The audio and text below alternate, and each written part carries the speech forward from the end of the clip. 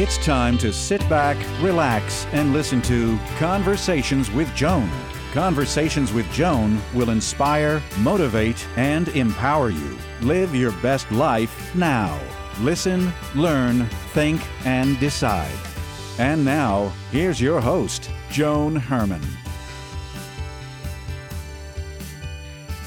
Welcome to Change Your Attitude, Change Your Life's Conversations with Joan. I'm Joan Herman. Thanks for tuning in. Conversations with Joan focuses on topics that are important to your life, from health and wellness to professional development to personal well-being. Change makers join me to share their insights, tips, and strategies so you can thrive and live your best life now. Thank you for taking time for yourself, and thank you for letting us be a part of your life. Now, let's start talking. None of us could ever have imagined the devastation that has taken place during the past few years. It changed all of us, but for those who lost a loved one to COVID, life will never be the same. We heard the daily counts of numbers, and to many they were just numbers, but to the countless others, they were moms and dads, brothers and sisters, husbands, wives, grandparents, friends, and children. Today's guest, Jean Syme, lost her sister to COVID. She joins us to share what that experience was like and to honor those we've lost. Jean is a contributor to the book, Voices 19, Their Legacies Live On. Welcome, Jean. Thank you so much for joining us. I'm happy to be here. Jean, let's begin by talking about your sister Vivian's experience. She worked in healthcare in early 2020. Was she afraid of getting sick? My sister Vivian was afraid of getting sick, although she never admitted it to us. It happened at the very, very beginning of the pandemic. And it totally blindsided everyone, and we didn't know what to expect. But my sister was brave, and she worked in healthcare, so you have to be a brave person. And she was a hero to many by going to work every single day, regardless of what was happening with the pandemic. Yeah, she absolutely was a hero, and she, along with all of the other healthcare workers, they were our heroes. So when she got sick, what did she experience, and what followed the diagnosis? Her first symptoms were shoulder and back pain, excruciating shoulder and back pain, which was about a week or two prior. Then the fever started, and she couldn't break the fever, as well as the loss of taste and smell.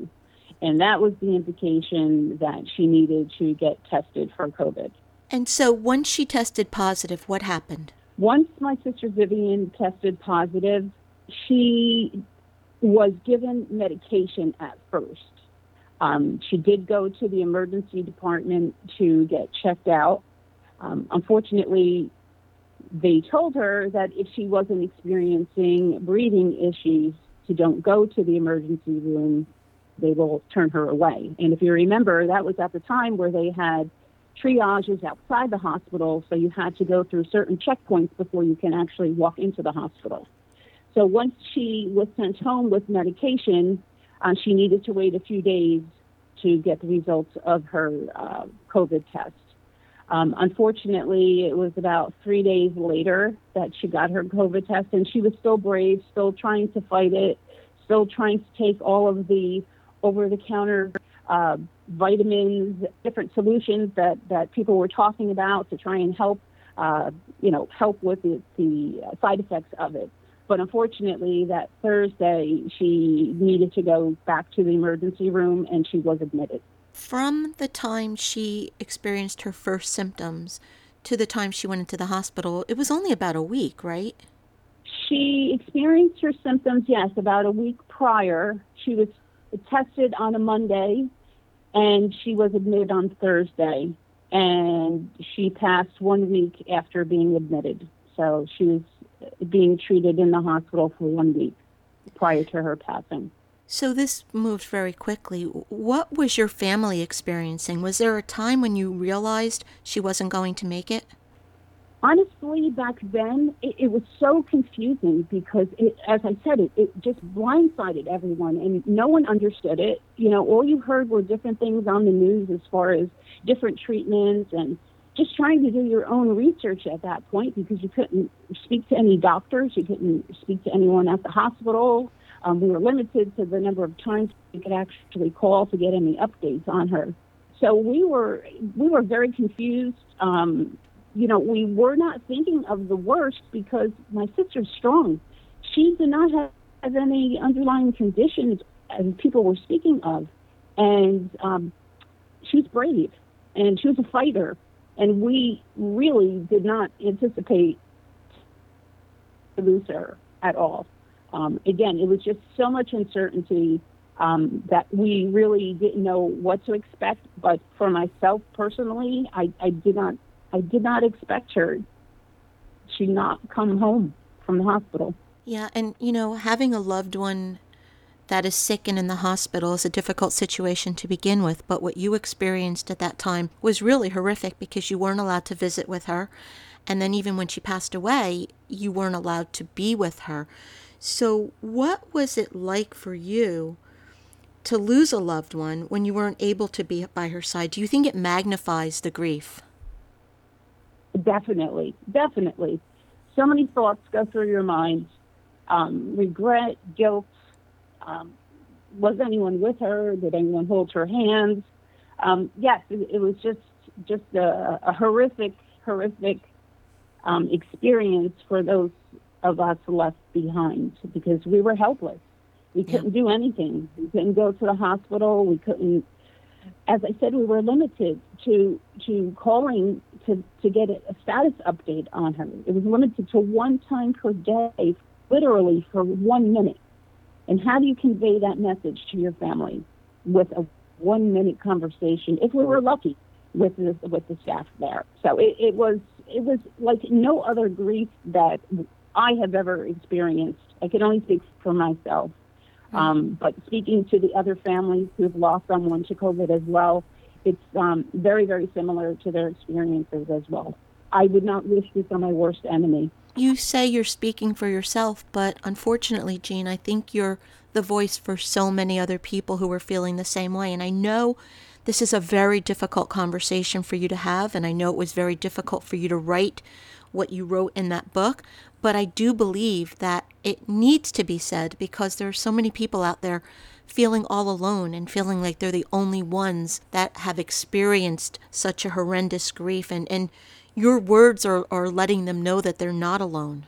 That is correct. And I was blessed to find a support group that we could share experiences and we could have empathy for each other. And I would suggest, if anyone who is grieving, whether it's due to COVID or it's just grieving in general, is to find like-minded people, find people who are experiencing the same situation that you are going through, to help each other go through it. I'm not even going to say get through it, because you never get through it. To go through it and to go through the journey together, because it's very difficult to go through and to manage and to survive grief. Jean, what do you say to someone who is grieving a loss of a loved one, whether it be from COVID or for anything else? I know you just advised them to get support, but what else would you say to them? Definitely the support. I would also say to talk to people. You don't have to go through this alone, which a lot of people try to bottle it up inside of them. I think it's healthy to talk about it when you're ready, because it takes a very, very long time to be able to speak about it. I know for myself, it took me a very, very long time. And even now, after 2 years, it's still difficult to speak about. But I think it's important for us. Just so many different things that I would suggest to people. Share your loved one's story. That is so, so important. Their story needs to be told, and now you are their voice. And as the book says, their legacy lives on through us, and their stories need to continue for generations as well as for the world to know. And this time, during this pandemic, it's a part of history now. And for generations to come, especially the younger folks, it's important that they understand what people went through. And it's not just losing a loved one. Everyone was affected with this pandemic, whether you lost a job, whether it was isolation, whether it was children who couldn't go to school and interact with each other and have any type of social communication with each other. everyone has been affected. But for those who lost someone to COVID, this is like no other experience that I hope anyone will ever have to go through again, especially for those of us that lost our loved ones at the very, very beginning of this pandemic, where we have no closure, we have no goodbyes. And as I mentioned, still 2 years after the fact, it's still very, very painful for us. Jean, what do you want us to know about Vivian? What do you believe is her legacy? I would say for Vivian, kindness, to help others, definitely to live your dash, because my sister enjoyed life. She had fun. Whether it was just a simple trip to the grocery store or a car ride, we always laughed and always had fun. Just to give back to people and enjoy life. That is just so important, regardless of, your wealth, regardless of your possessions. Just smile and make the best out of your life every moment. Keep learning, keep educating yourself, keep teaching yourself different things. There's so much to learn. There's so much to experience in this world. And tomorrow's not promised. And we see that is pretty obvious here. But she was a wonderful person. She still is. The book is Voices 19, Their Legacies Live On. If you'd like to learn more about the book, you can visit voices19.com.